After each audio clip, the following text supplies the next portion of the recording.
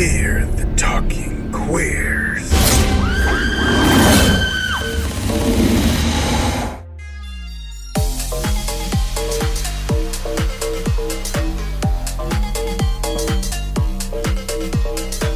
Now that we're all here, the party can begin.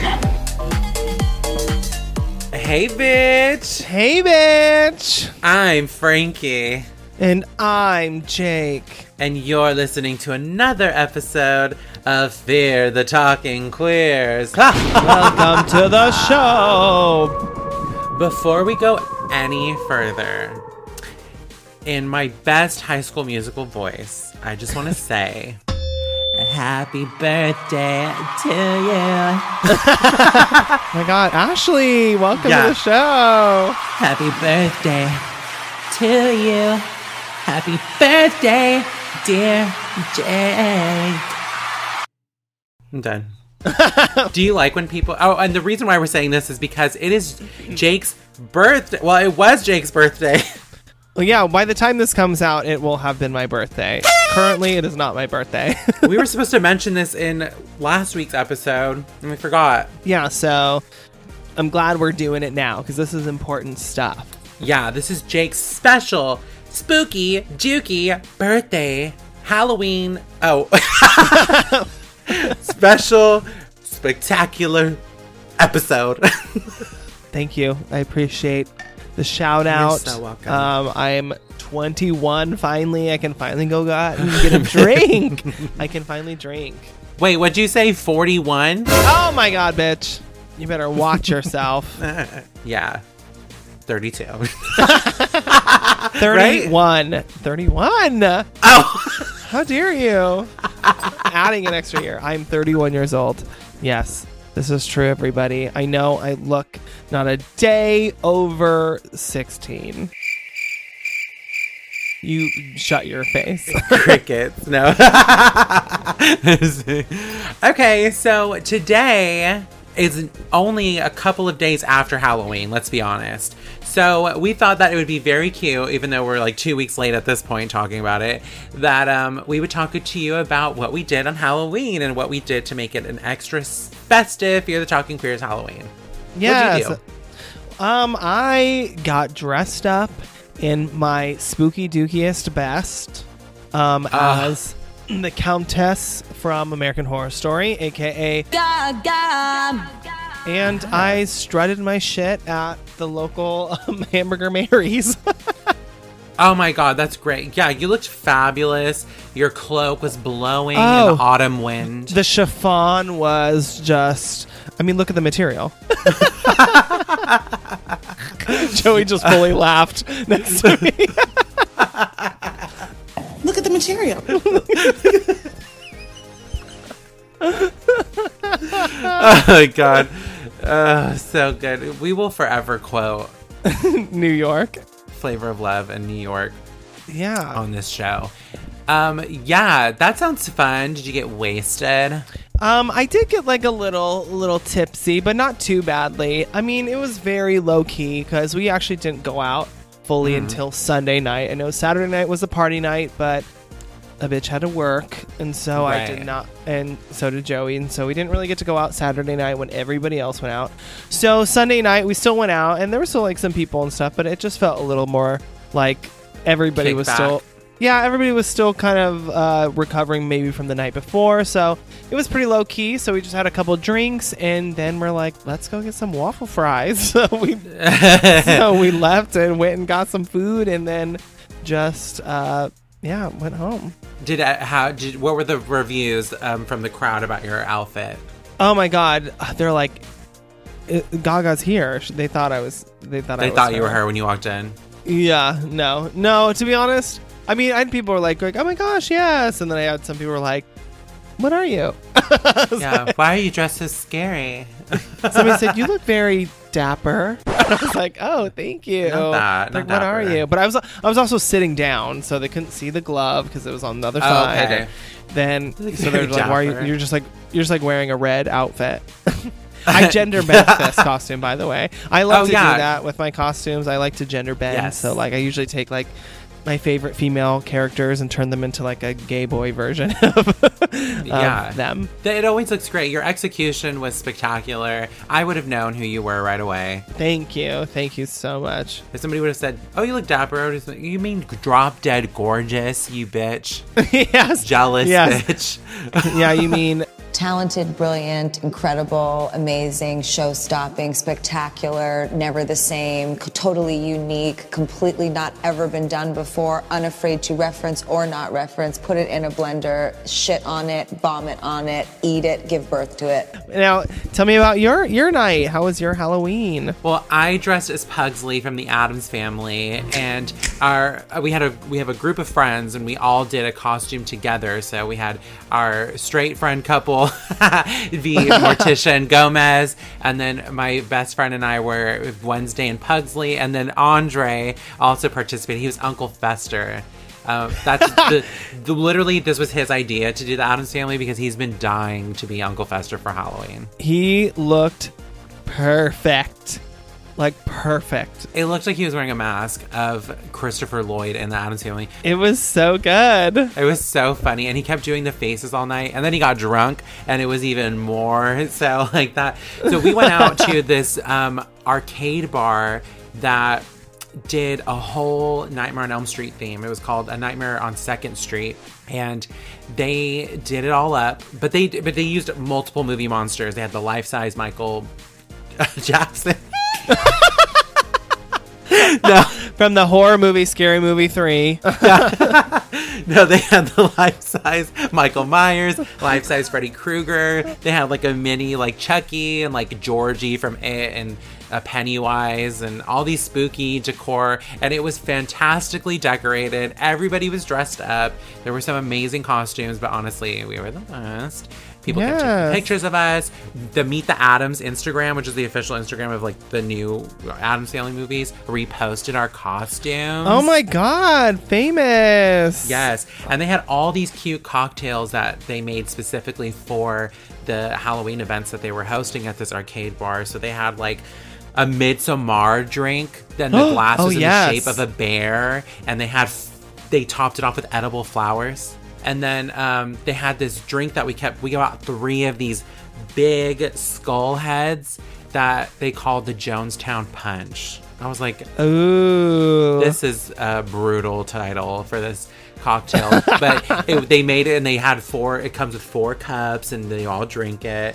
We got 4 of those. We were mixing liquor. They had a Rosemary's Baby cocktail, The Exorcist. They just did it all up. Like, it was so great, and the drinks were amazing. So we had a really good time. And then on Halloween, we just ordered Chinese food. Oh, amazing. Honestly, next year, we're doing Halloween together. God damn it.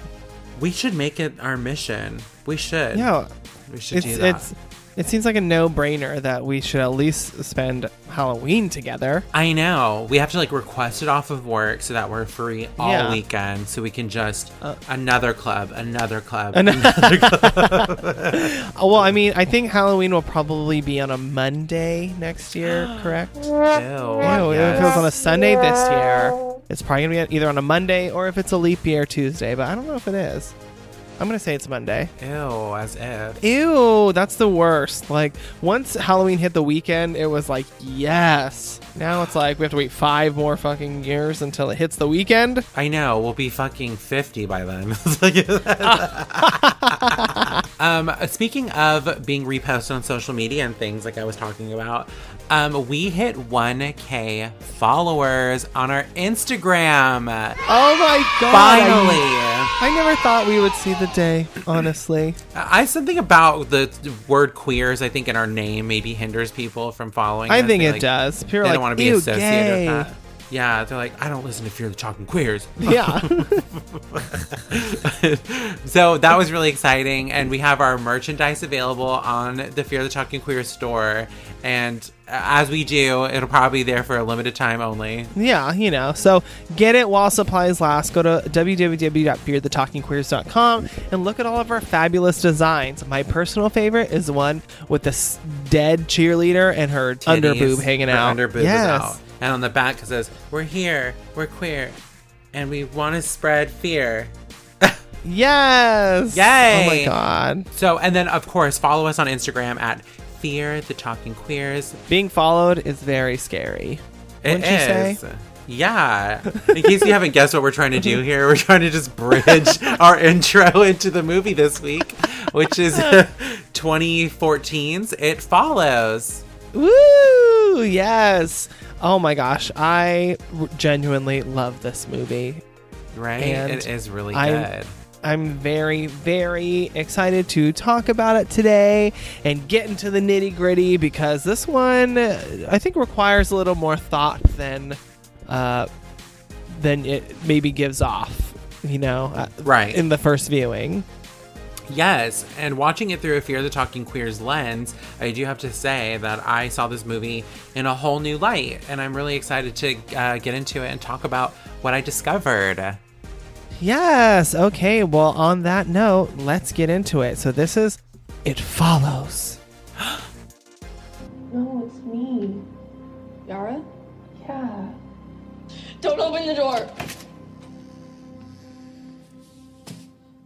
See? Everything's okay.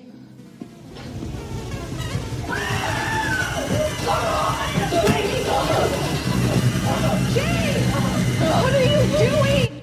It Follows, written and directed by David Robert Mitchell, released in 2014. Our movie begins with a young woman fleeing from her home into the street. She appears to be running from someone or something and is chased in a circle. A neighbor asks if she's okay before her dad makes his way outside to check on her. She quickly gets into her car and drives to a beach. At the beach, she calls her father and tells him that she's sorry for being so unkind to him. In the morning, it is shown that she was brutally murdered during the night, her leg twisted and a bone sticking out of it. We then meet Jay, played by Micah Monroe, who floats in her backyard pool while two young peeping Toms watch her through the fence. Her sister Kelly, played by Lily Seppi, invites her in to watch a movie with her and her friends. She declines, saying she has a date later. Kelly and her friends Paul, played by Keir Gilchrist, and Yara, played by Olivia Liccardi, proceed to watch the movie, and when Jay greets them, it's obvious that Paul has a crush on Jay. Jay goes on a date with Hugh, played by Jake Weary, to the movies. While they're waiting in line, Jay challenges Hugh to find someone in the crowd he's envious of, and she'll guess who it is. He picks a young boy. He explains how children have innocent, carefree lives. When they're inside the theater, Hugh has to guess who Jay picks to be envious of. Hugh guesses a young woman at the entrance in a yellow dress. However, there's nobody there. Suddenly, Hugh becomes paranoid and demands that Jay and him leave the theater. On their next date, Jay and Hugh have sex in his car. She explains that when she was little, she used to daydream about what it would be like to go on dates as an adult, and suddenly Hugh chloroforms her. When Jay awakens, she finds herself tied up to a wheelchair in an abandoned parking lot. Hugh is there and he explains to her that when they had sex, he passed on a curse to her. This curse is an entity that can only be seen by the person with the curse, which is now Jay. The entity can take the form of any person and will follow her repeatedly. In order to free herself from the curse, she must have sex with someone else. At that moment, Hugh spots a creepy, naked woman walking towards them. Jay screams and Hugh takes her and flees. Kelly plays a card game on her porch with Paul and Yara. Yara talks about her envy of Jay's annoying beauty. Paul defends Jay, saying she's nice. Just then, Hugh's car pulls up and quickly drives off, revealing Jay left on the street in shock. All right, so first we have this opening scene of this very ominous moment that is you're at first sort of like, what is happening here? Right. We see this girl running around her street in a circle. Girl, if you're running from something, step one, take them fucking heels off, bitch. You don't need them red pumps to run from the killer. I know. She's like, I'm running in style, goddammit. If I'm gonna die tonight, it's gonna be in these red pumps. Yeah, this white nightie and these red pumps. I know. This is the first of many moments in this movie that feel so anachronistic. Do you know what that means? No. Anachronistic means basically that it feels like it belongs to a different time. Right? Oh, yes. And there's a lot of that happens in this movie. So when this movie starts out, this part feels very modern, right? I'm like, okay, Yeah, I've seen this girl before. The cars are recognizable. The cars are in modern recognizable. times. She uses a cell phone. You're like, okay. Right. In my mind, I'm like, okay, this is 2014, you know? Yeah, of course. And so we have this, you know, she doesn't make it, and she's like running from something that we can't see. And one of the big things that I notice in this scene too is the score, which Yes. I think is brilliant. The score was made by the composer who uses the name Disasterpiece, and who started his career making music for video games. Which 100% tracks if you Yeah. have ears and can hear this movie, because it sounds Some of you like may it. not be able to do that. But then how are you listening to this? But then why are you listening to us? So maybe, yes, because some of these like moments actually sound like Tetris. Yeah, Or they something. do. That being said, I do find the score to be super memorable. Oh, totally. I think it's one of the things that really elevates this movie to kind of be a modern masterpiece of horror, as some critics have referred to it as.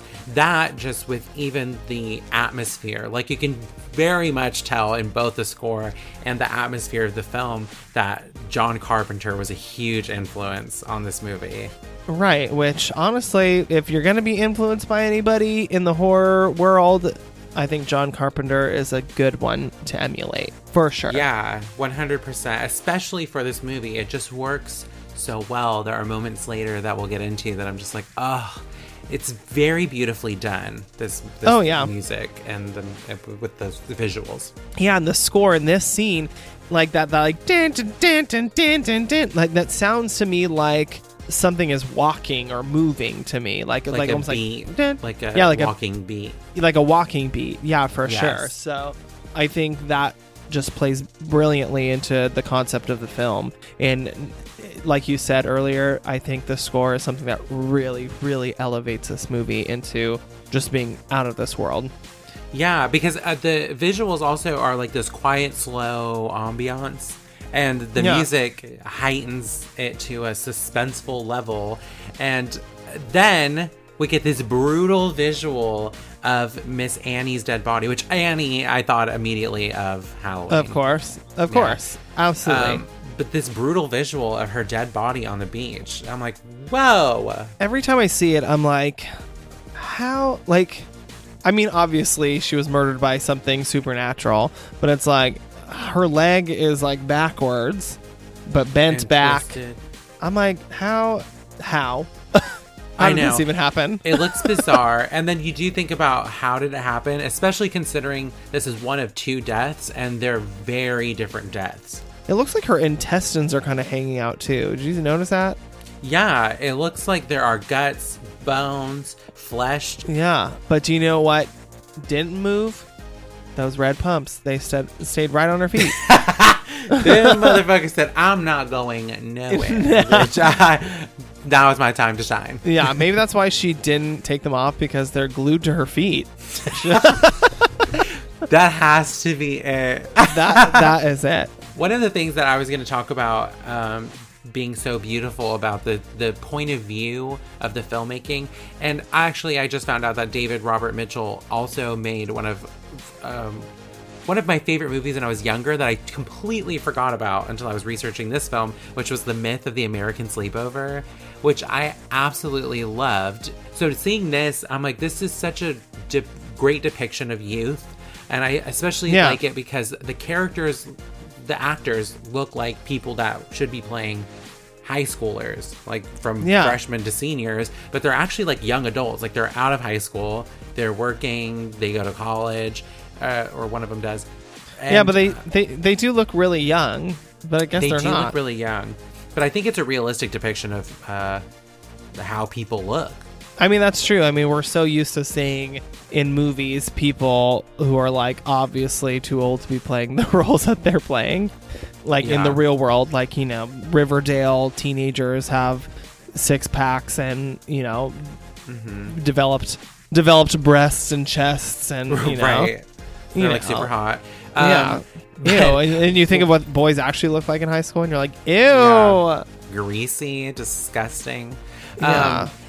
But I do like this first shot of Jay in the pool when she sees that bug crawling on her arm, because when she focuses in on it, I'm like, I remember so many moments being younger, like doing that, like when little things like that used to catch your attention, and it was almost like a moment of wonder from your young imagination. I think that there's something about like the mundane quality of these scenes. Like it just feels very like small town, quiet, boring, like nothing's going on, nothing exciting. And I don't know, there's something about that like sort of juxtaposed with how crazy the movie gets. It's like these characters are just taken completely out of the world that they initially lived in, which was just sort of this simple, sort of dreamlike world that they live in. Yeah, everything is like melancholy and soft and like normal. Like muted tones and very, very much that. And then we also meet Miss Micah Monroe, who I really love her. For some reason I always thought, like, when I saw the previews, I was like, go ahead, Miss Dakota Fanning, you better be working still. Seriously. Not her. Not her. Sorry. Yeah, she's like Dakota Fanning, Brittany Murphy, and like Gwen Stefani, like jumbled up. Yes. I really like this introduction of kind of like the evolution of sexuality, starting with like the voyeurs that we have constantly throughout the film, which are these little fucking perverts just peeping always toms, spying on her. They're disgusting. But then we also get like the developing, when you develop a crush on somebody, like Paul has a very innocent crush on Jay, and then Jay's going out on a date, and so like there's like 3 versions of like stages of sexuality, like from being somebody who maybe is like looking at porn or something dirty or something, you know, as a little kid or something, and then going into a crush and then a date, and so all these different levels all these characters are at is intriguing. Right. Yeah, and it's also kind of like, again, almost like what I said before, like that sort of innocence of coming of age. You know, that's sort of where these characters start. Like, this is just the natural progression of, you know, and they sort of move at their own pace. And, you know, she's going on dates because that's what girls in their 20s do, whatever. And then once, you know, the twist happens and all of a sudden her innocence is completely taken, all of a sudden the world is turned upside down. World. Right, exactly. It just is like a night and day shift where all of a sudden all those mundane sort of, you know, going through the motions things are out the window. They take a turn. To further the point that you were making earlier, this is how you make a timeless film. It's there are cell phones, there are cars from every decade. There is that Shell compact e-reader that Yara is reading from, which I want. Well, then you have to go to a different dimension or something, because that shit does not exist. I remember when this first came out, I was so confused by what the hell she had. I was like, what is this Shell? Is it an iPhone? Is it an e-reader? Is it a Nook? Is it real? Is it fake? And I remember I was like, not product placement. And then I was like, oh, it's not real. It's not. It's not. And that's one of the things that, it was done absolutely on purpose. David Robert Mitchell has stated that part of the disorienting feeling of this movie is that things are so anachronistic and things from different times do show up here. I mean, you know what I noticed too, even down to the weather in this movie, seasonless, because you're literally watching Miss Micah Monroe walk down the street in a winter coat while somebody's across the street washing a car in their shorts and like bikini tops, and then there's she's like in a pool, but then and then like fall. It's like this world this world that they live in just makes no logical sense to us. But I guess I love that he disorients the audiences, even in the storytelling of what this, we'll get into it, but what this monster is. It's like we only know as much as the characters would naturally know in the real world. It's not like this mythos that needs to be over-explained. But yes, that non-dated wardrobe, that non-dated seasonless wardrobe, and that plain hair, mama, that's gonna last this movie a lifetime and a half. Yeah, absolutely. I don't know. Yeah, I just really like all these touches because it makes this movie feel so much different than anything I've ever seen. You know, Yeah, even though totally. it does inspire nostalgia from like, you know, other movies like John Carpenter movies, and I guess there's a lot of influence from George A. Romero in here. It still feels like its own thing. It still feels like this world is so specific to this movie. Okay, so then Miss J goes on these dates with Hugh. Yeah. Red flag. Like, he's seeing things that aren't there.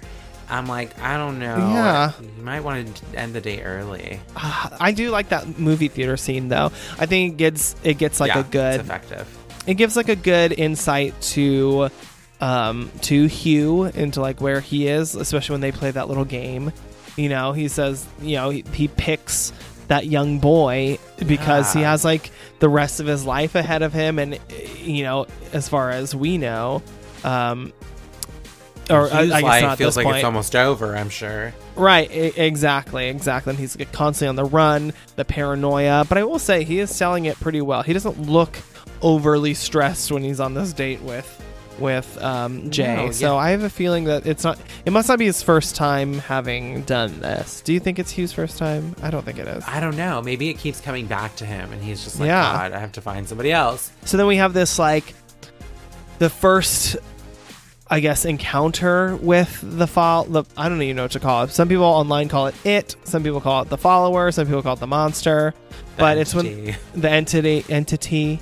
But like when they're sitting in this movie theater, and then it's, you know, Hugh's turn to play the game, and he turns and sees some girl that isn't there. And I remember seeing this because I remember going into this movie only hearing that it was very good and not knowing a single thing about it. Exactly. And I was Same. like, what? I was like, okay, where is this going? Like, what does this mean? You can't see this girl. But I will say that this, like, knowing what I know now, I was like, oh shit, this is scary. But also, was that girl in the yellow dress just standing there? Because she shouldn't have taken that long to walk down the aisle and grab his ass. So this might be one of those rare moments where the whatever it is stops and takes a look around, because it does that a few times in the movie. It's like, what's going on up in here? Yeah. So then we have this second date when they actually have sex. This shot of the car in the empty parking lot with the overhead light and then being lit from the inside as the camera pans in. This is one of the most exciting shots in the film.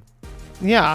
I mean, it's super isolating, and you're like, but to be honest, close your ears, Mom, if you're listening. Like, this brings back like some sort of nostalgic memories of being young, and you know, you gotta do what you gotta do in the car.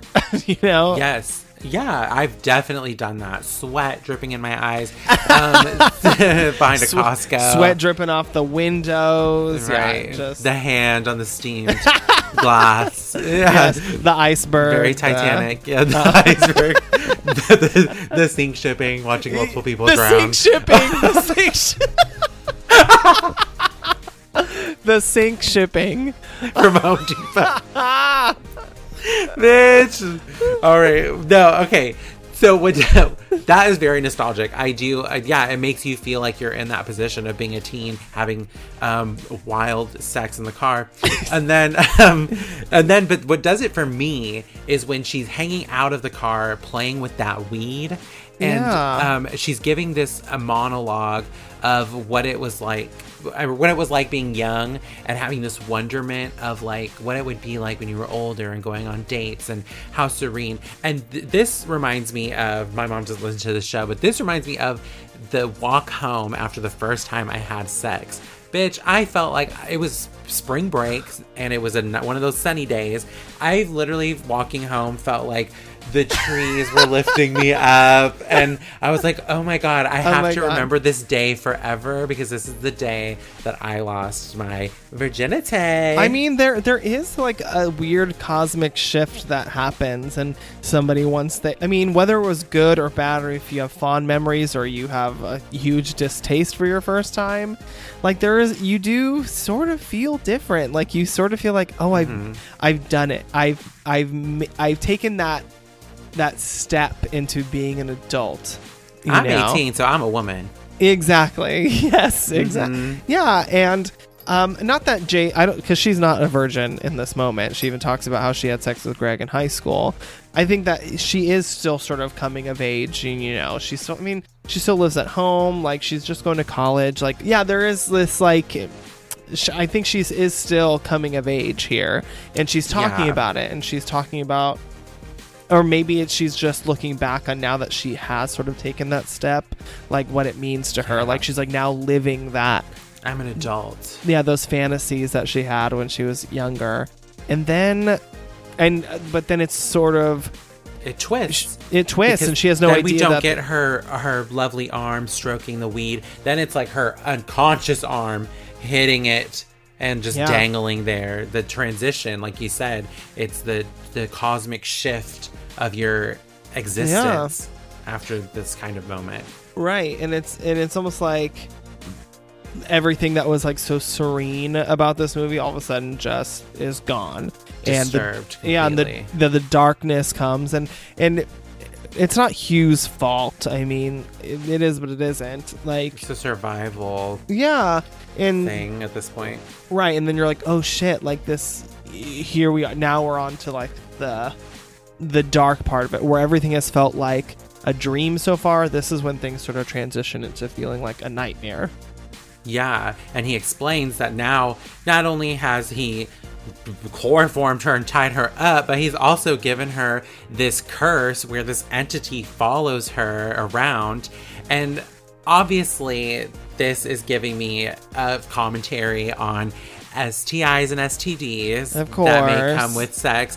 But this also develops like we're all these things that we're explaining, like with the wonderment of youth and this disruption of even like how you're saying the boring town, and then it just turns sinister in a way. It's like this is also a narrative about like the energy and sometimes trauma that we can carry with us, or that follows us after a sexual experience that may not be the best. And the movie as it goes on serves as like an expression of like desperation, excitement, the dangers anxiety, that come with sex. Anxiety, including STIs and STDs. But ultimately, to me, this feels like a warning on how like this kind of soulless, traumatic sex can potentially harm our spirit and our feelings of our worth and our value. Because then it just gets, then they're just like, well, it used to be a special thing, but now I'm just going to have sex with whoever, like Hugh does. He's right, exactly. It's one of those things where it's like, if we don't protect ourselves and use our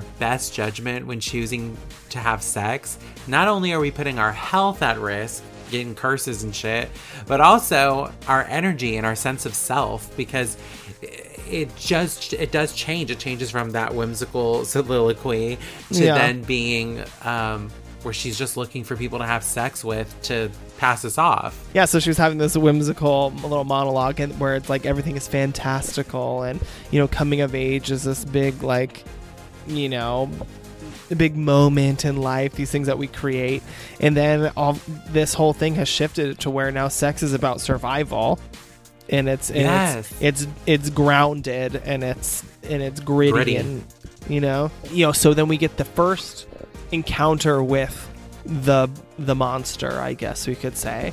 And Hugh's over here, he is trying to help her in a way. He's trying to give her the best possible chance at survival. Yeah, like he's telling her at least what he knows of this, how to survive this, in order for her to at least get to the next level of this. Right, exactly. But that also, in a way, helps him, because the longer she survives, the longer he has to... he survives, that's true. Yeah, so, I mean, it's hard for me to, like, sit here and, like, blame Hugh and say he's bad. I don't think he's a bad guy, and I don't even think they think he's a bad guy. No. But... it's just like an unfortunate luck of the draw. That Jay was the one picked. So it had to be somebody. It's survival of the fittest. It's either you or me. Kill or be killed. And you gotta do what you gotta do. Approaching this movie this time around was wondering. I was like, okay, I'm gonna pay attention to the shape that the monster takes form in, because this first one is this naked lady who's just creepily walking toward them. And to me, because it is they're making her like ominous and scary, I was thinking that this is like the manifestation of like her now disrupted sexuality. Yeah. She'll never see sex the same way again. Exactly. It's like the depiction of like a naked woman just walking through in public almost is like her sexuality has been exposed in a way. Yeah. Or exploited. Her sex has been Yes. exploited, and this woman is sort of that representation. So that does sort of call into question the forms that the monster takes. And I did read a couple things online about this. Is like some people think that it is in their subconscious, like Jay's or Hugh's or whoever is infected with this, that is what's projected onto the monster. So in this moment where she now, in a way, has been sort of sexually assaulted since she's been under false pretenses, Exactly. had sex with somebody who now has, cursed her. Her sexuality and body has been exploited by this person, and that's what that might represent. But I do find this scene very disturbing, and you see just this woman walking slowly towards her, and the only light that's really on her is from Hugh's flashlight.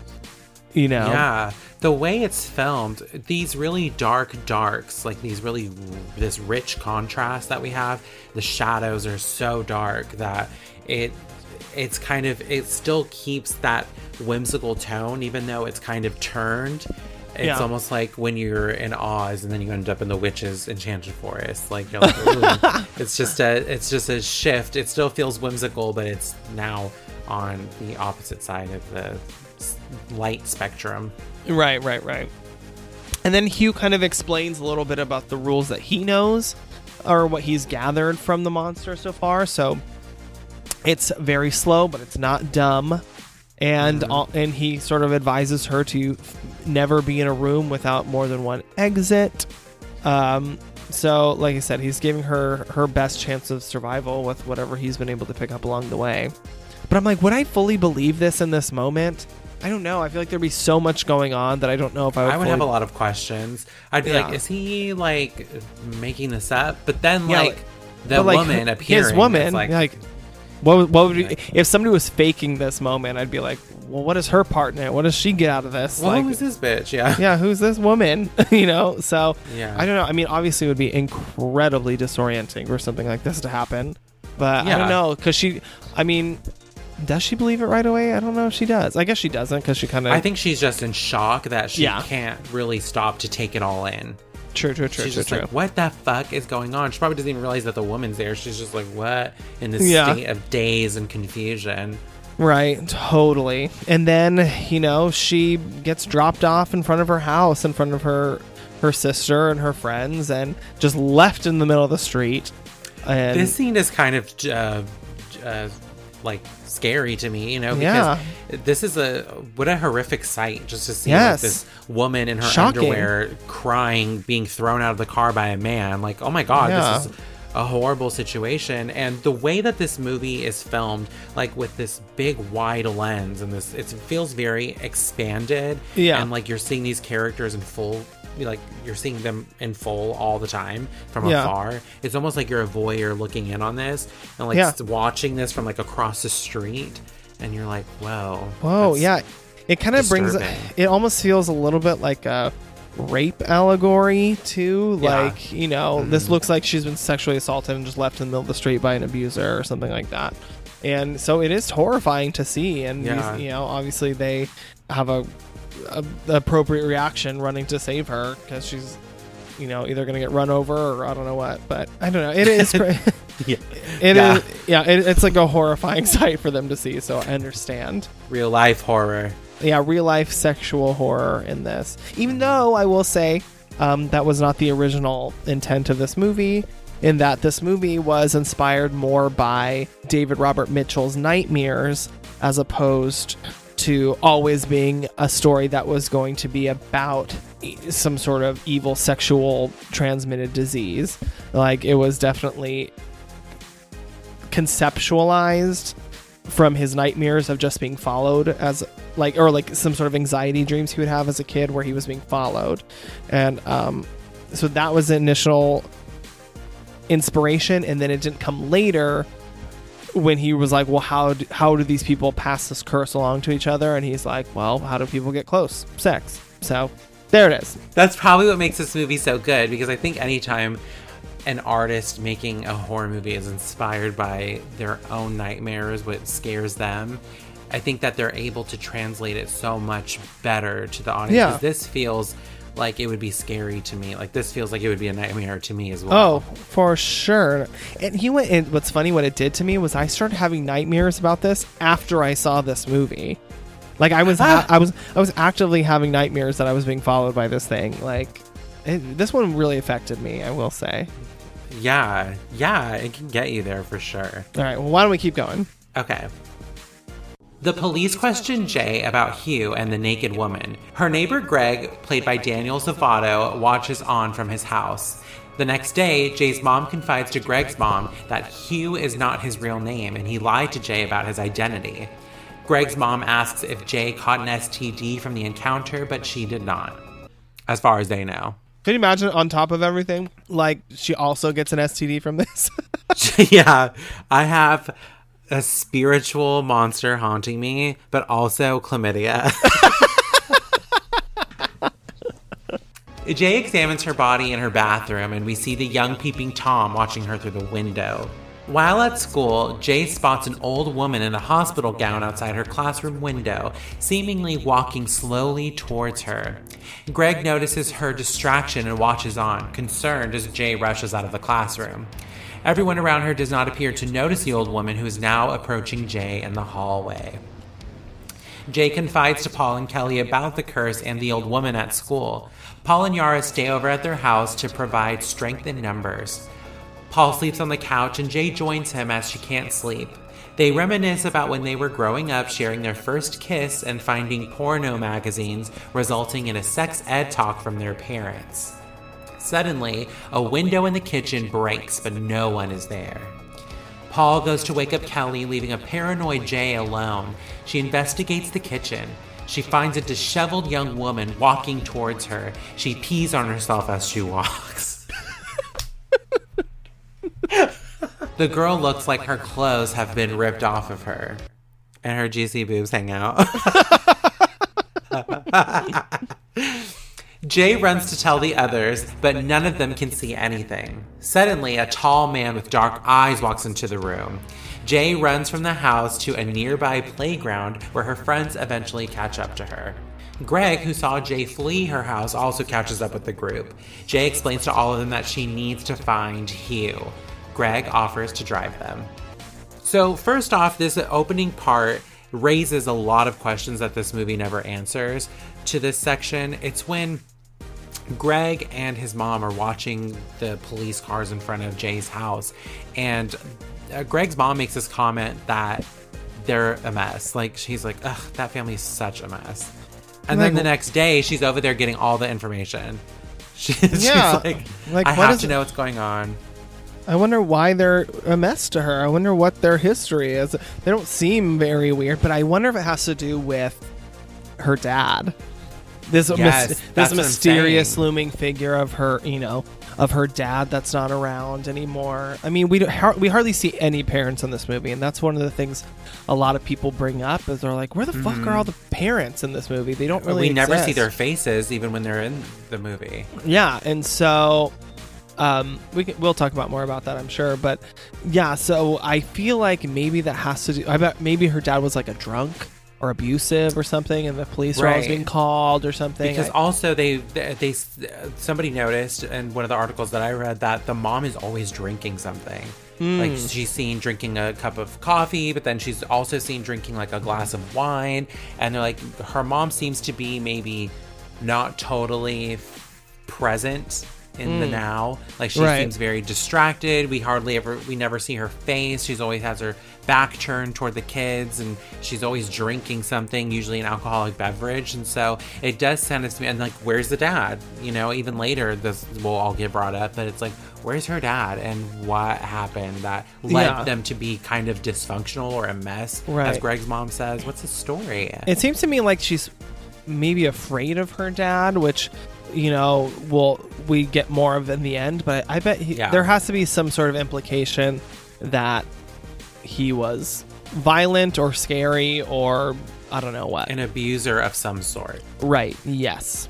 One of the moments that sort of stands out to me, Jay's kind of like looking at her own body in the bathroom, and this again is sort of, I feel like, plays on that sort of sexual assault thing. Like I feel like she's like examining her own body as if it's not hers anymore, and like I don't feel like she's sort of thinking about this, the monster that's coming after her. At this moment she's sort of dealing with the monster that's like, that she thinks Hugh is. And like having to deal with her body. And I know a lot of women that go through traumatic experiences like that do feel a sort of disassociation with her body. Or Lady Gaga talks about it all the time, about how she has this like trauma response and that she thought her body was like worthless. And like there's that, and we see that in this scene. I think it's so just beautifully done with Micah Monroe. She's like sort of looking at herself, and she like looks into her panties pretty much at herself,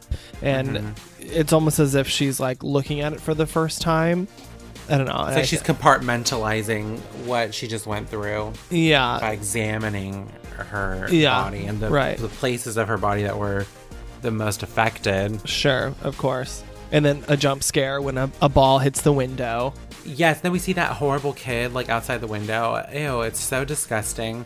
And then we get her at school, and this whole like, very Laurie and Halloween happens, where she starts to notice this old woman walking toward her, and the slow stalking is so much like the OG slashers. Yeah. But the nonchalance of like the characters' faces, like this old woman just looks like this woman having a bad day.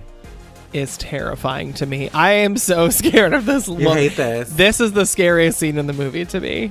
Oh my God. I don't know why I'm so scared of this woman. I think she's so scary. And she's just walking. She's just an old woman. But I don't know. There's something about her being so out of place in the school. And she's like in a hospital gown. And she's like just her slowly. Knee is bandaged. Ooh, I don't know why. She freaks me out. This scene like sends chills down my spine. And then once the music starts getting pumping, that dun dun dun dun dun dun, and then she comes around the corner in the hallway. Yes, in the hallway. Because at first, like, I think Jay's kind of like, that's very strange that this woman is here, whatever.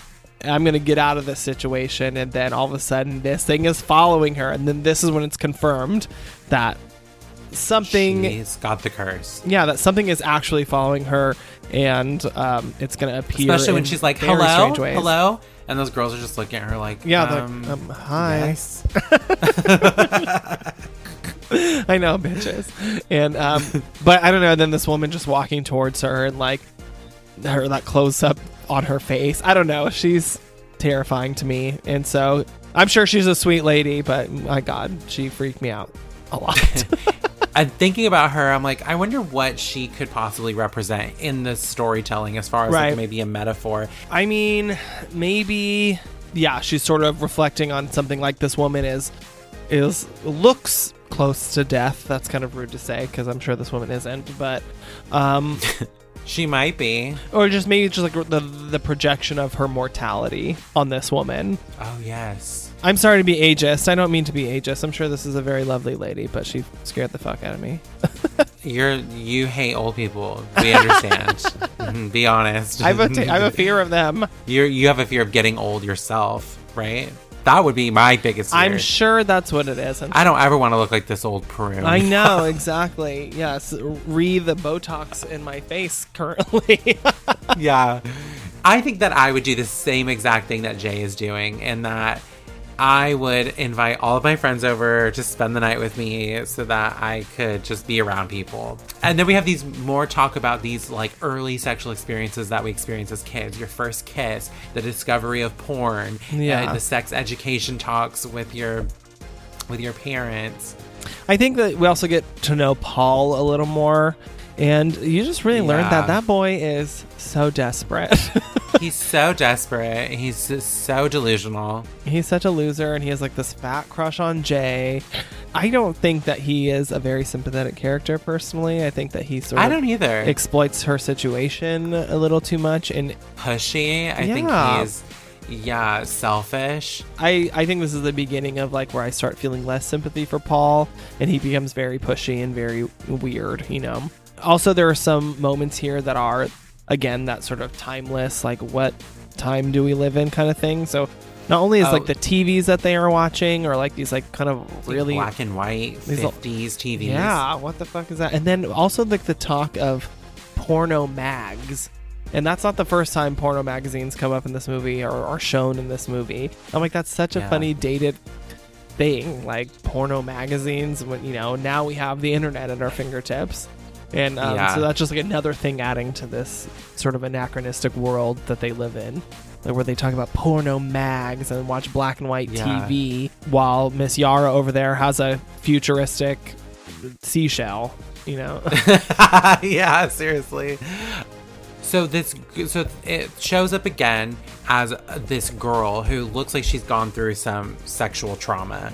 Yeah. And I can't help but to think, obviously, this represents Jay's sexual trauma, especially after the way she's looking at her body now. Yeah. And so looking at this girl with like her tit hanging out and like one sock on, taking a piss on herself, it's like this girl looks like she's been through it. And I do think that one of the things that maybe drives the creature is instilling fear into whoever it's coming after, because it doesn't, in this moment, it's sort of just standing there, but it's like it almost like relishes in the fact that it's like scaring the fuck out of her. It's not like it's not walking towards her at that moment. It does like to scare her in a way. Yeah. You know, and so it sort of adds a more dynamic to the character where it's like, even though it is following her and will always be walking towards her, it still wants to also, on top of that, scare the hell out of her, and probably feeds off of her fear.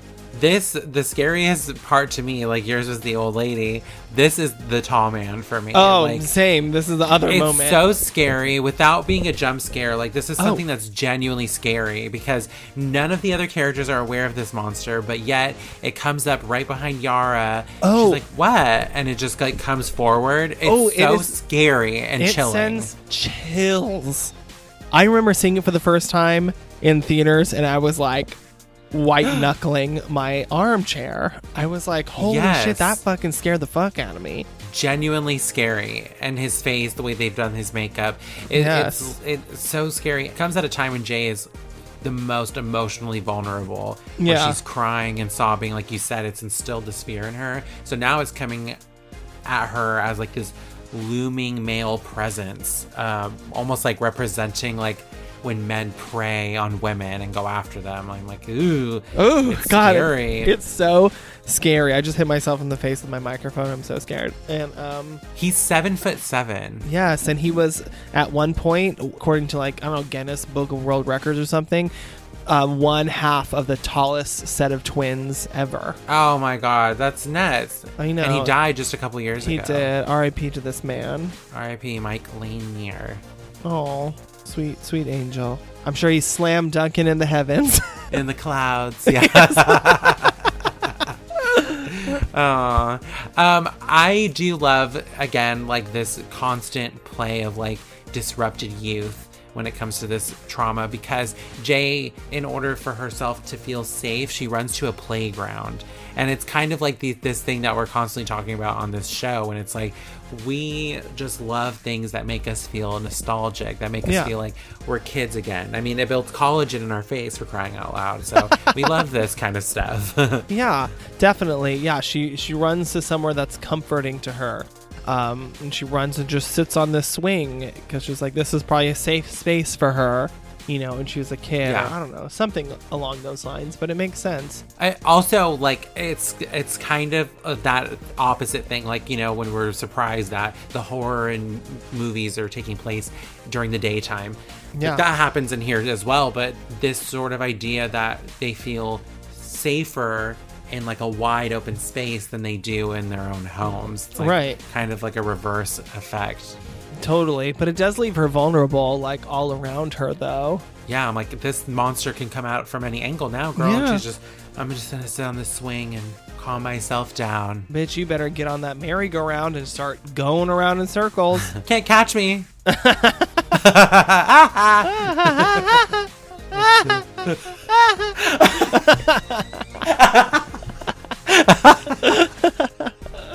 Oh my gosh, but then we get not the introduction, we've already kind of met him, but we get Greg introduced into the group, and I'm like, ugh, Greg is so gross and annoying. I don't like Greg. Sleazy. I think he's kind of cute, though. I think he has pretty eyes. Oh, I think he's so greasy. Oh, what about Skeet Ulrich and Scream? Ew! I'm just kidding. Are you kidding? He looks more gelled. This one looks greasy. Okay. I think he's kinda Crispy. cute. Yeah, Billy Lewis' hair looks crispy. Yeah, it looks crunchy. I want some fried chicken now. I was like, I want Top Robin. He's sort of sleazy, though. Like, you get it right away, especially because he checks out every single girl in this movie. Oh, it's so gross. And I'm like, including ew. Yara, who farts. Like, no.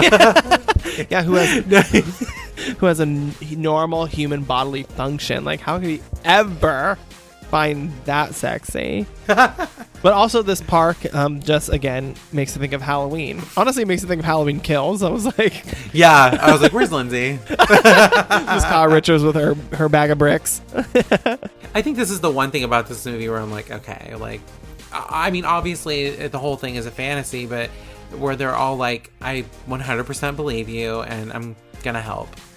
I know. Well, that's the thing. That's what my thing about Greg is that he's sort of an opportunist in this situation.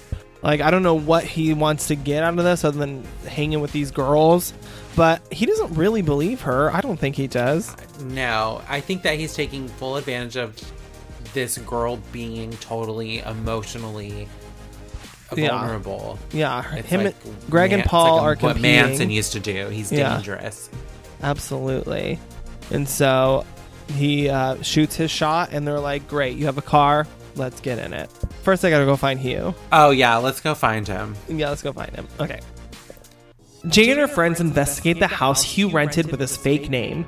They find a high school photo of him through the school. They're able to find out his real name is Jeff. They're able to track him down at his real address. Jeff explains to the group that he got the curse from some girl he had a one-night stand with. He explains that she has to pass it on because if it catches her, it will kill her and will go after the previous person who had the curse and go down the line from there. He says she can buy some time by running from the entity, as it only ever slowly walks. Greg decides to take the group to his family's remote beach house. As they drive, Kelly asks if Jay has thought about passing on the curse. We have like a lot of like long driving scenes in this section. I think it's giving us like a Hitchcock. oh yeah, almost like Hitchcock, but what am I trying to say? I feel like the first half of the movie, almost like we have said this like 3 or 4 times now, has this very like dreamy suburban quality to it. And even though like Jay and Kelly's house seems a little like trashy, like looks like there's kind of like, you know, I don't know, garbage in their backyard. I don't know. Something like that. They look a little like white trash. Yeah. Right. And now it seems like they're going into like the bad part of town, you know, and things are getting more and more run down. And as they talk about 8 Mile. Yeah. And as they like continue their search for this, like the world is getting seedier and darker and grittier and not as friendly. So then they get to this house, and one of the things I read about this house, which was really interesting, is just the layout of the house. It's called the 4 Square, which I guess is an ideal location for somebody running away from something, because there's always 2 doors. Like the house is essentially like 4 sections, and there's always 2 doors, so easily escapable. Oh, okay. That would have made for a good chase scene. Yeah, exactly. Just running in circles in the house. Investigating the house, we see Greg checking out Yara. We see the dirty mags, the porno mags that Paul finds. And they look like they're from the 80s. I'm on not Hugh trying to pass on this curse through paper. He's like, I'm going to give it to Miss March right here. If I come on Miss March, will she get the curse? And trap it by sticking the pages together. Yeah. I love how they're looking for him and Yara's like looking through the canned goods. Like, bitch, he's not in there. He's not in there. So when they finally find Jeff and he's explaining I got this through a one night stand, and he's like, all you have to do is pass it on to somebody. He makes this comment that it should be easy for her to find somebody to sleep with because she's a girl. I mean, that's probably more of a comment on men than it is on women. Men are desperate for women. Anybody that gives some loser dude attention, they'll be ready to go, you know? Men are stupid and will fuck anything that gives them the time of day. And then we get a little bit of comedy here too, which kind of lightens the melancholic mood of this whole movie. When Jeff spots that girl walking home from soccer practice, he's like, you see that girl right there? And everyone's like, yeah. Yeah, yes. That part is very funny. But that brings up something that I notice in this section, especially in this, like, the school scene. The way that they sort of film it, it's almost like the camera is just, like, panning in a circle, right? And but everybody is, like, almost, like, frozen. Like, it's just, like, vignettes of people, like, statue people, but they are humans, except for one girl who is walking towards the camera. That's such an interesting technique that they're using to, you know, keep us as an audience playing along. On our toes. Yeah. Yeah. We constantly see that through windows and from afar, where everyone's kind of just frozen in time doing small things, and there's just one person always walking towards the camera, and you're like, and it's never specified whether that's real. Is that really the monster, or is it just somebody walking? And that's, you know, part of the horror of the whole situation in general is not knowing what this thing can be or who it can turn into. But I think it's really fun having us as the audience also participating in this, because you're constantly like, oh my God, it's coming for them. And then, you know, they leave the scene, and then it's like, it has to catch up.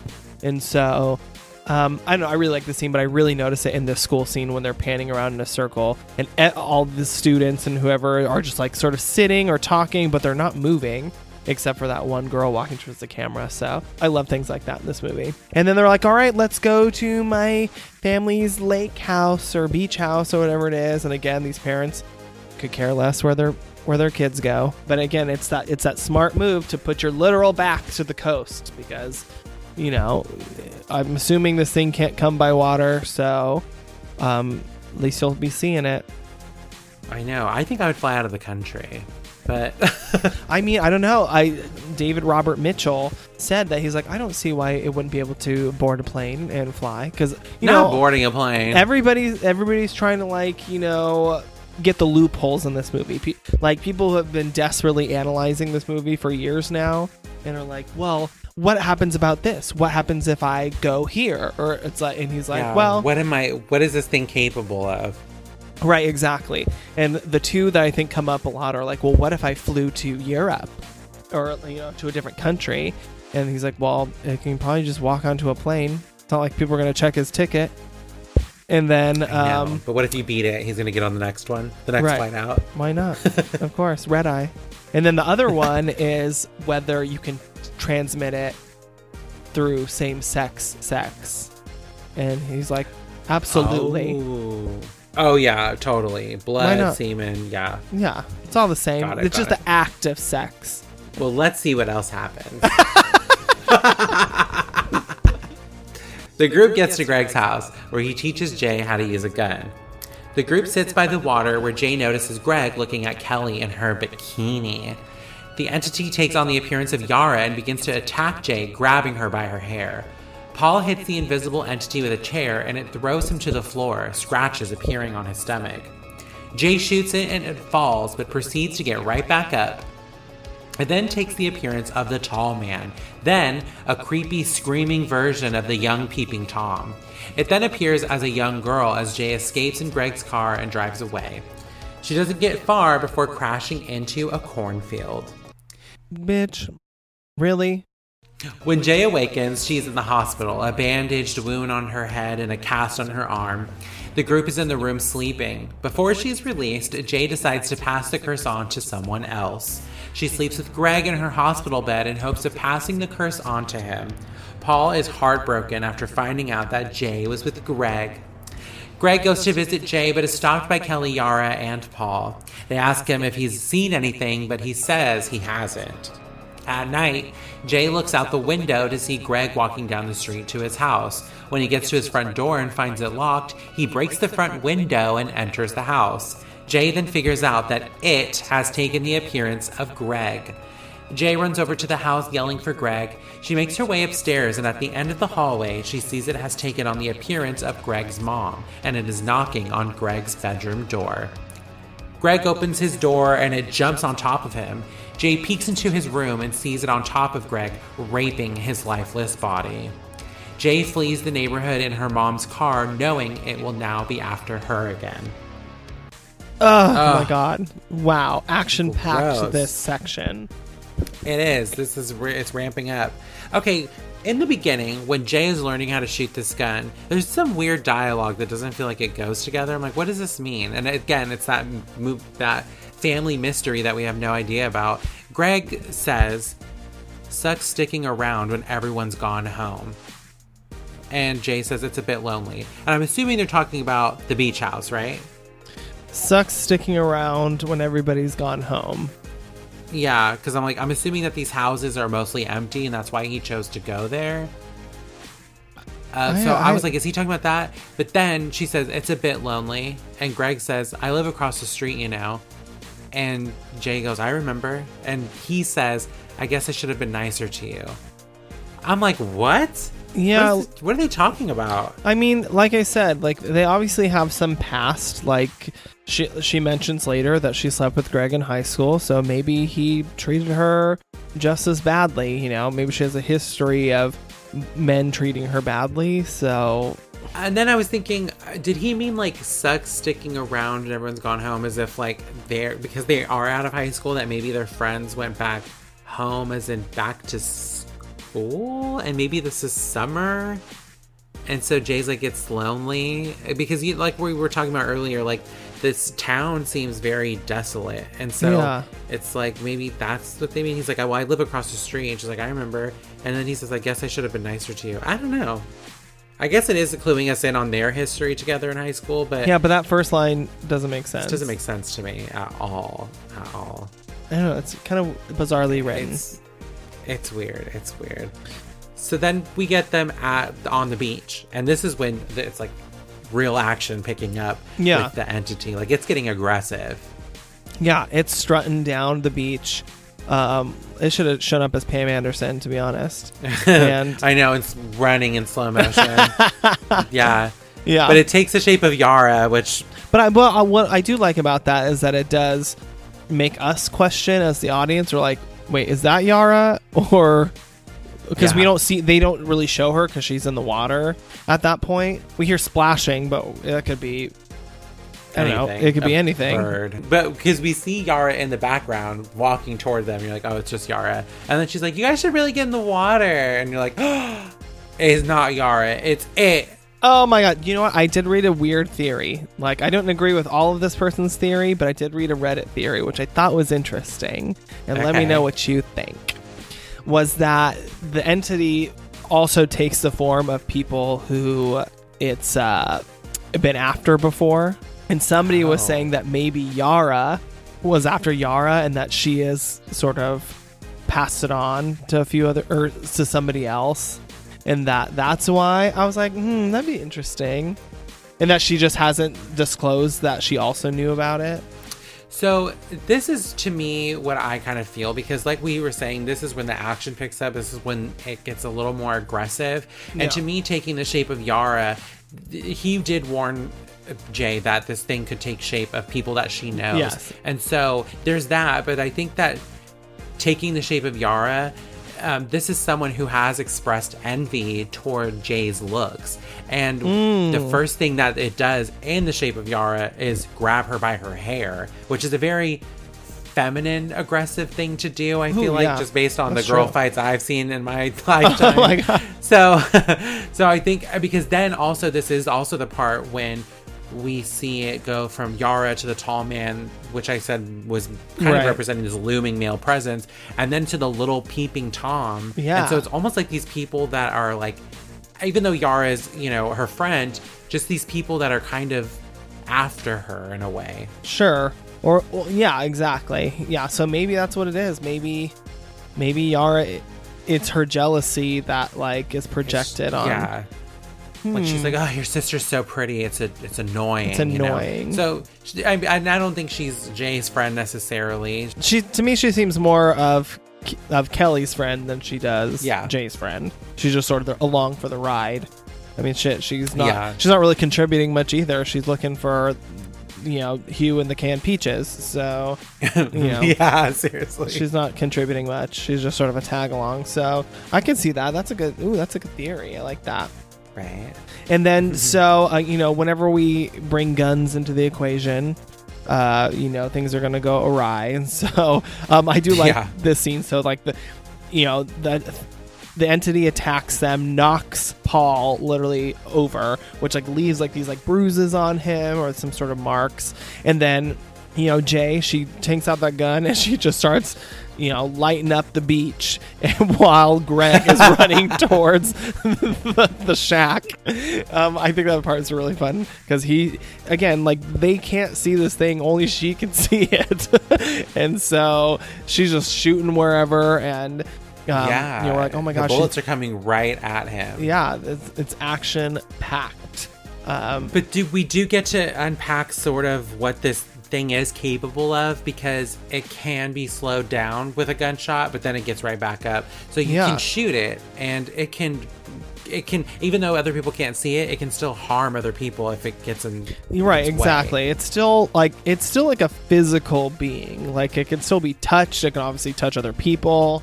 So that, again, we're learning more about this thing. So now we've learned that it can't die, also that it can make noise. Because that little kid's screaming. You're like, oh, this has mostly been a silent little monster at this point. But he's all. Can I tell you that the synopsis thought that this little boy was Paul?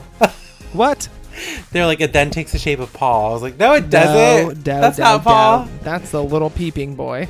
Okay, so she crashes the car, and you're immediately like, oh shit, that's not good. Now she's knocked out. Is the thing gonna get her at this point?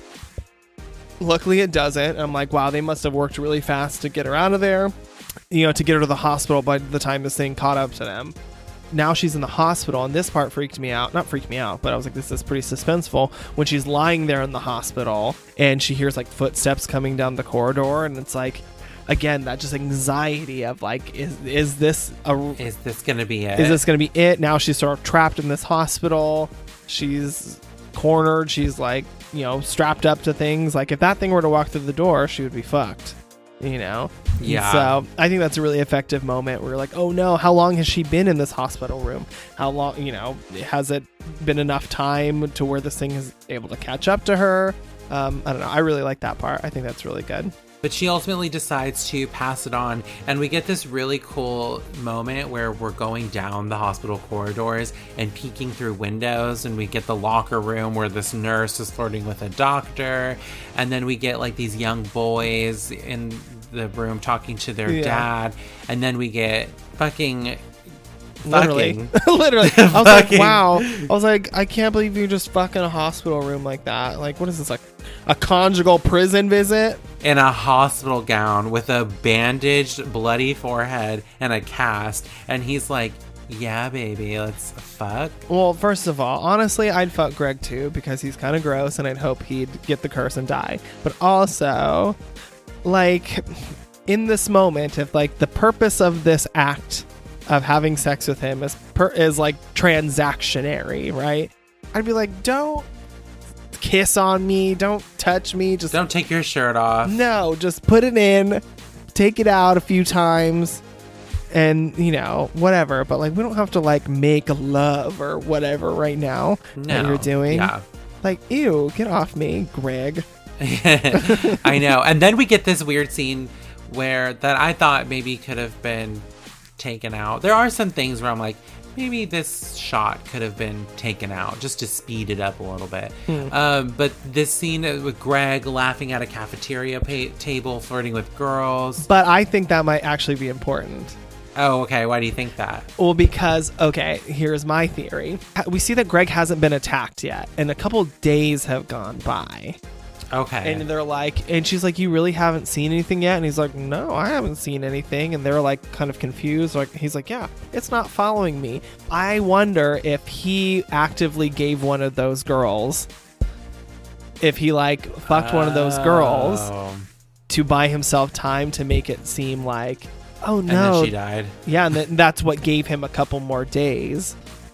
Like, well, I wish they would have expanded that idea. Sure, but I wonder if that was implied, or like if that is something that you. There's like, a lot of supposed to pick up. implications throughout the story. Sure, So exactly. Probably, you're probably right. That probably is more important than how I saw it.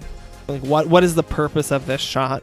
And like, to me, it's like, oh, he's definitely like hooked up with one of these girls after, in order to buy himself time and to make it look like this thing isn't real, and maybe to like ease Jay's anxiety, or maybe just to make her, or I don't know, for his own security. I don't know, but Right. something about it makes me feel like he slept with one of these girls and could be bought true. himself time as to the reason why days have gone by and Greg hasn't been attacked, because they're kind of like, why is this thing taking forever to get to you? Well, if he did, she died, because then we get this moment where it's back after him and it takes the shape as himself and also his mom, which I'm like, wow, those are two very personal things for him. Whereas some of Jay's visions are people that she's never seen before. His are very like, it's himself and his mom, which is kind of like, wow. I know. It is convenient for her, though, at this point, that she can see it,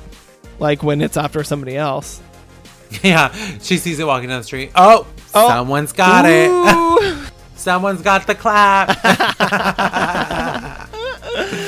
Yeah. Okay, but my question here is, why is the girl in the beginning, Annie, so mangled, and Greg just looks like he's gotten the life fucked out of him? Yeah, it definitely happens in two very different ways. Yeah, and you know, the synopsis was also different in this scene. It more sort of detailed like a Nightmare on Elm Street Johnny Depp death, where Jay is seeing him through windows and he can't hear her because he's on the phone. And I was like, wow, this is a lot of detail for something that's not in the movie. So I was like, that's kind of an interesting concept. It kind of is sort of Nightmare on Elm Street-ish in a way. Right, yeah. Nancy running across the street and all that. Like, yeah, but I was like, I wonder if that's like an alternate scene. I have the DVD of this and there is literally nothing on there.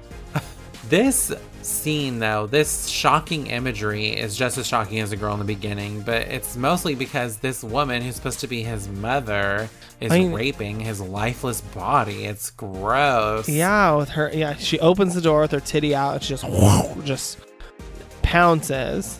I struggled like figuring out this one. Like, what does that mean? I'm not exactly sure why it took the form of his mom and then raped him to death.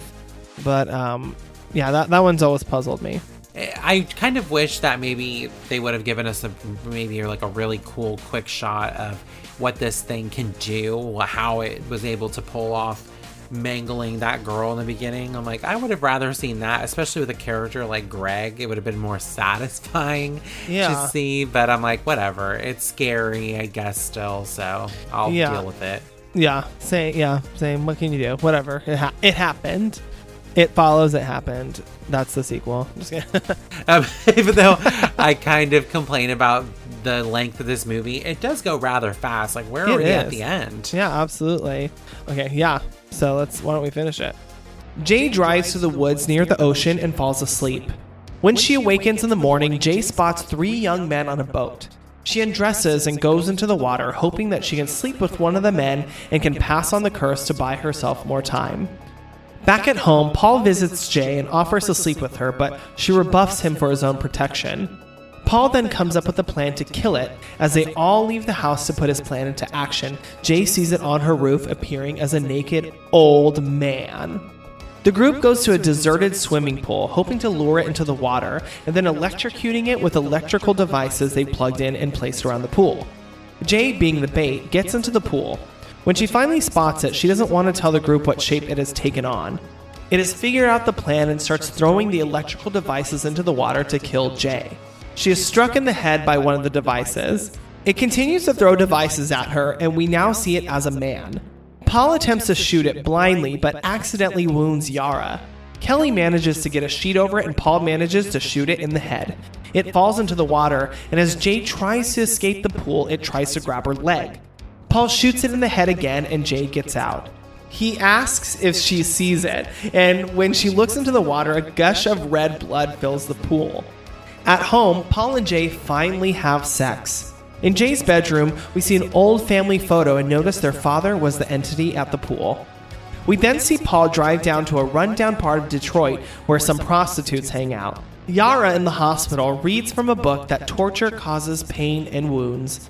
This physical agony distracts the mind from mental suffering until death. But the most terrible agony is the certainty of death. Sometime later, Jay and Paul are walking down the street hand in hand. Behind them, a person is following, but they never notice. The end. All right, Okay. so this first moment that happens in this section, I think is probably one of the most memorable of this movie. I mean, I feel like Joey, he sees a lot of horror movies with me, but for some reason in this one, he asked me like 2 or 3 times because he was like passively watching while doing some work, and he's like, "Did that scene come up where she goes and fucks those men on the boat?" I was like, "No, not yet. That has not happened."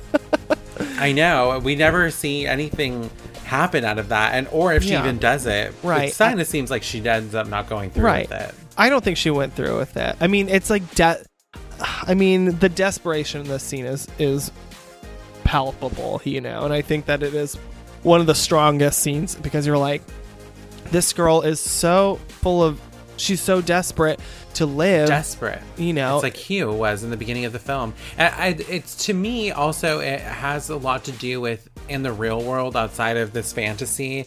And It Follows, it was kind of that idea that I was talking about earlier. Like, if we don't protect ourselves or when we're choosing to have sex, and more than just physically, not only are we putting our health at risk, but we're also putting like our sense of self at risk, like how we think of ourselves, our dignity, our self-worth. Because then you can become sort of reckless with sex and desperate and just like, I just have to feel like it's almost like cutting yourself, like having to feel, and not reckless, but like careless too. Like I think we all get to a point where after so many times having sex, it takes that one experience where at some point we're just okay with meaningless sex. Like, it's just absolutely soulless. Yeah, that's a good point. And like we said, I mean, we see her in that car afterwards. She's driving back home. She has like tears down her face. I mean, and maybe it's just the idea of that's where she even thought of going is like, it is enough to like make her emotional, I don't think she did it. I don't think she did it either, because then she says it's coming to get me. Like, she tells Paul, she's like, it's gonna be here sooner or later. I mean, here's the thing. If she had sex with, it's not like she had sex with all 3 of those dudes. And if she did, then that was dumb on her part, because once she has sex with one of them, it's coming after that one, not the other 2. So unless they were having sex with each other, which that'd be pretty hot. I know. I wanted to see what the guys looked like up close. I know. They look like they had big muscles. Okay, so okay, one of the fans of this movie is Quentin Tarantino. Mm-hmm. And he was describing his love for this movie and saying that he would have slept with Paul. Ew. So my question for you is, would you have slept with Paul just to get it away from you? He's a clown at this point. Like, might as well. I mean, yeah, even he's like trying to get on, like trying to kiss her and all this stuff. And she's like, Paul, back up. Like, stop. I don't know. Like, and he's like so desperate to like prove himself and like be a man about it. It's like, oh God. I don't want to give you the satisfaction. Right. And when she turns him down, she's basically saying, I'd rather die than sleep with you. Yeah, I don't think I would sleep with Paul. I mean, I don't know. I love how Paul looks at a Polaroid of her in a pool and comes up with his very elaborate plan. He's like, wait a minute. I have the perfect, Yeah. ridiculous, stupid plan that was never, ever going to work. Let's do it. Yeah. And David Robert Mitchell said that he didn't want to make this too sophisticated. He didn't want to Right. make it this sort of Home Alone, Nightmare on Elm Street scenario where you're setting up booby traps.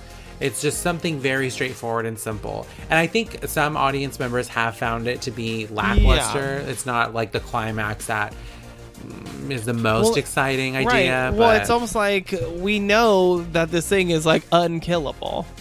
So what makes them Right. think that this plan is going to work? And so I know. what David Robert Mitchell has done is like gone back and has answered many times in interviews saying that that was always the point, that this is a, you know, at the end of the day, this is a group of kids coming up with this plan, and this is Right. as good of a plan as a group of kids could make. It's only they only know as much as their minds can figure out. Right. Like, they can't become all of a sudden Yeah, supernatural These crazy- experts, or you know, it's like what do Yeah. you do? It's like you have to use what you know, and I don't know. So I knowing that he's like aware of that makes me feel a little better about it, because I know watching it back, I'm always like, yeah, like why was this the choice? Like it obviously fails epically, and you know, again, apparently that was on purpose, but Right. it's sort of like.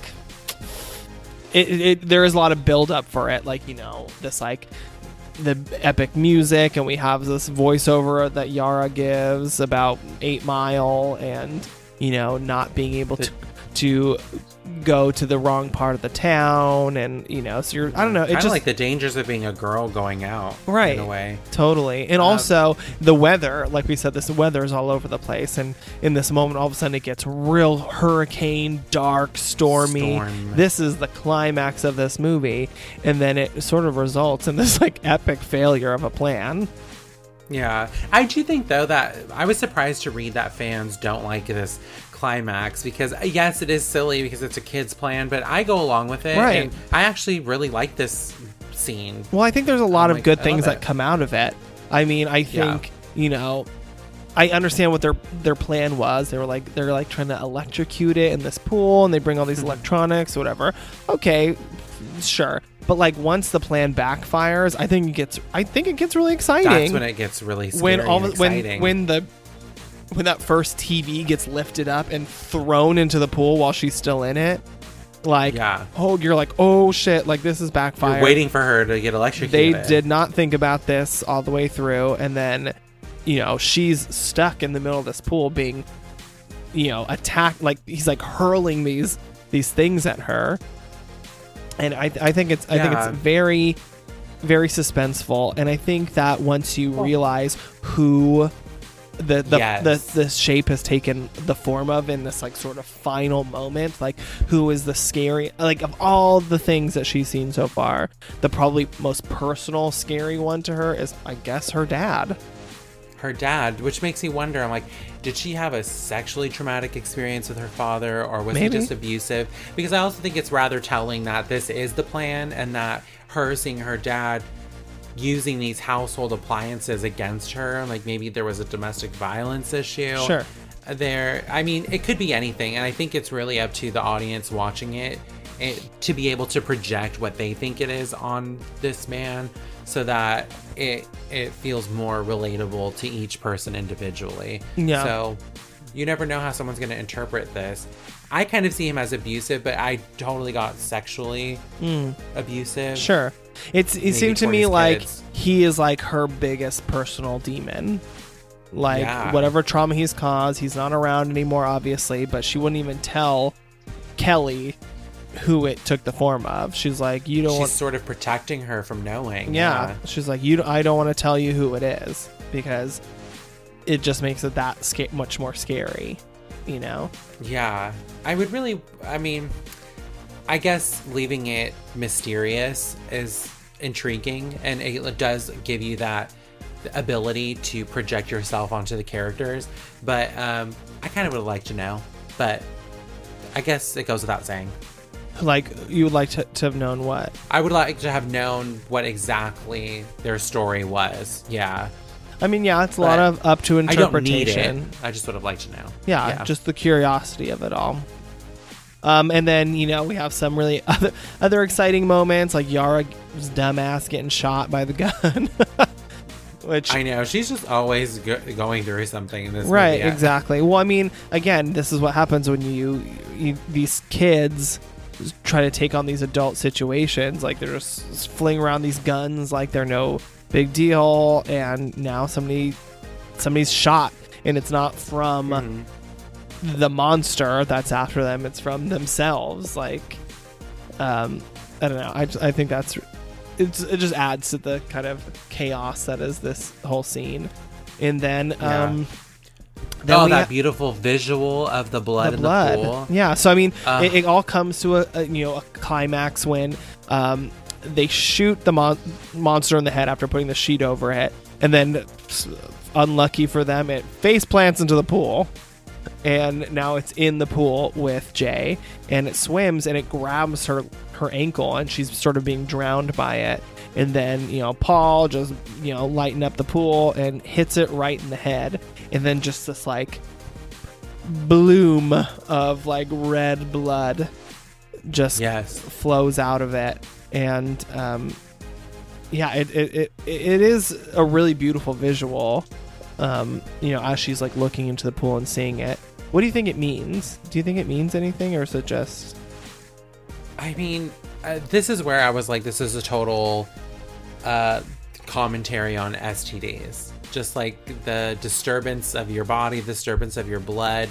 But so I'm not sure exactly what it means beyond that, but I also almost felt like it was over. And it's possible.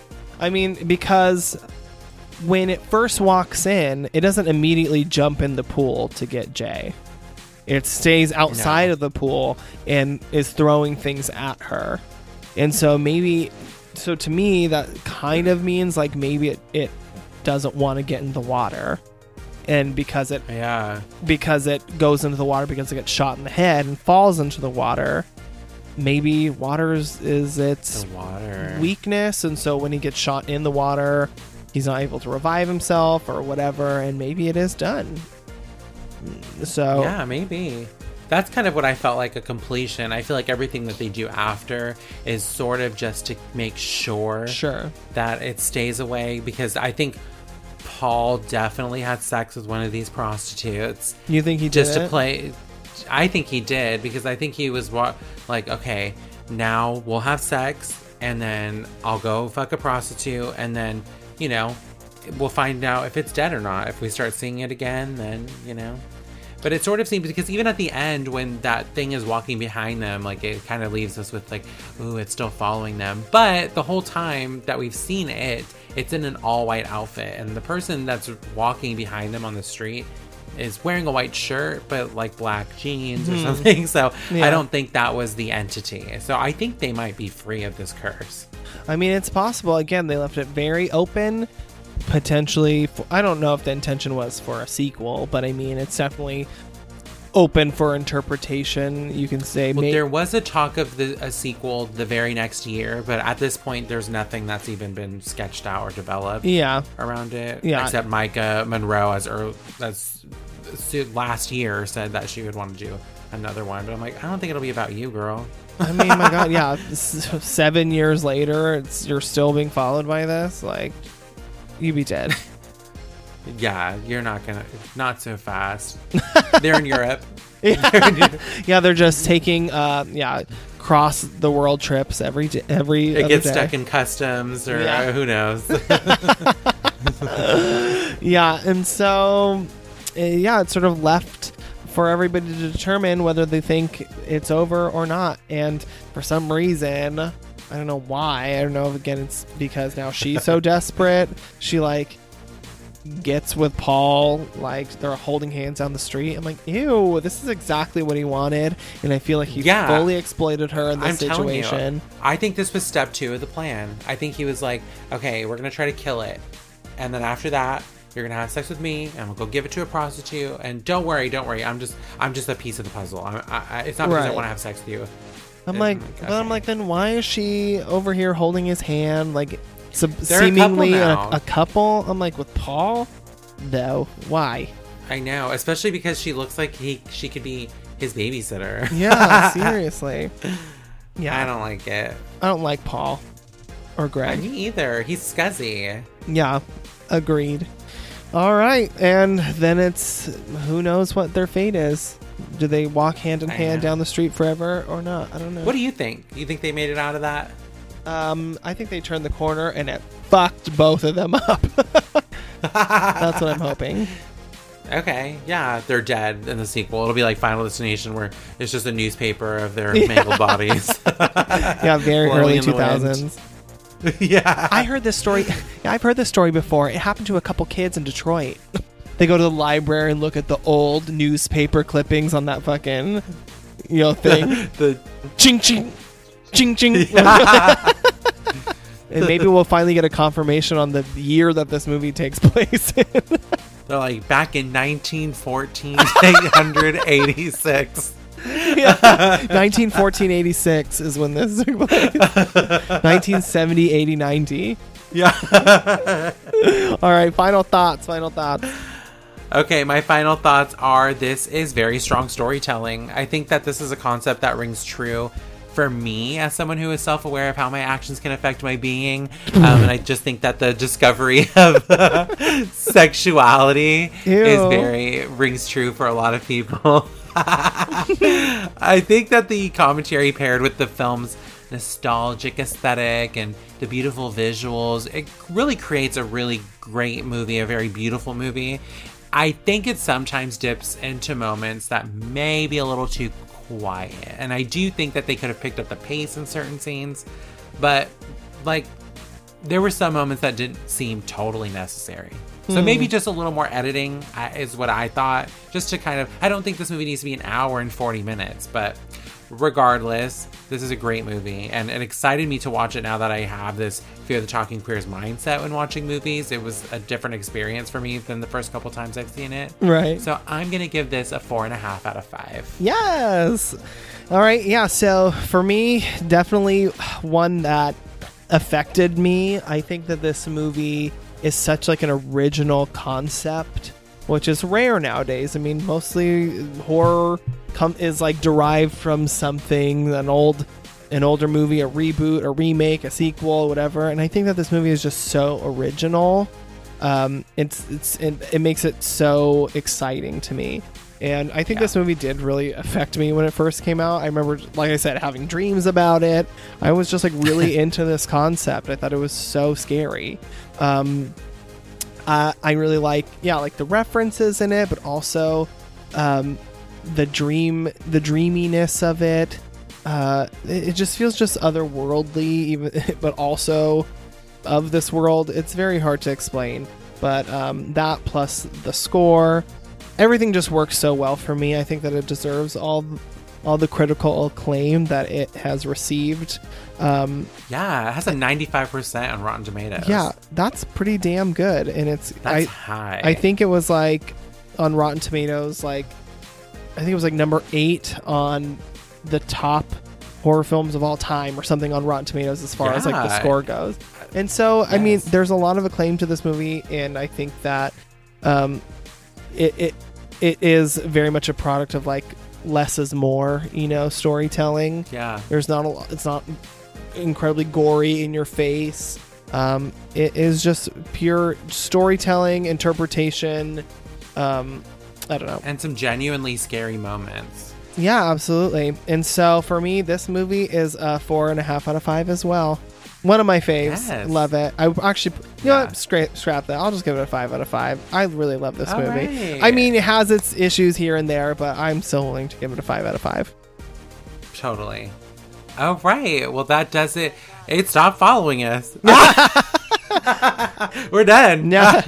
But you listeners out there better not stop following us, because we are making our way up the social media ladder here with our 1,000 Oh my followers. God. Yes. Yes. I know. We already plugged our social media. Yeah. Tell your and our friends, tag store. us.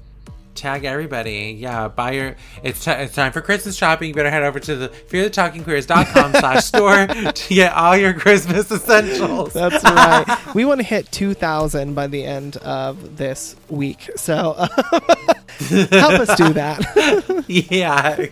Help us live our dreams. Yes. And then join us next week for our very special Thanksgiving episode. Oh my gosh. We're doing a beautiful movie about family. Which one is it?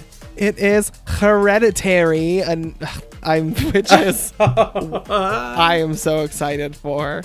If you know how I feel about Midsommar, then just imagine how I feel about Miss Hereditary, because it's a very disturbing movie that I told myself I would never watch again. So here we go. Here we go. All right, everybody. Thank you for tuning in. Watch your back, and sweet screams, bitch. Bye. Bye.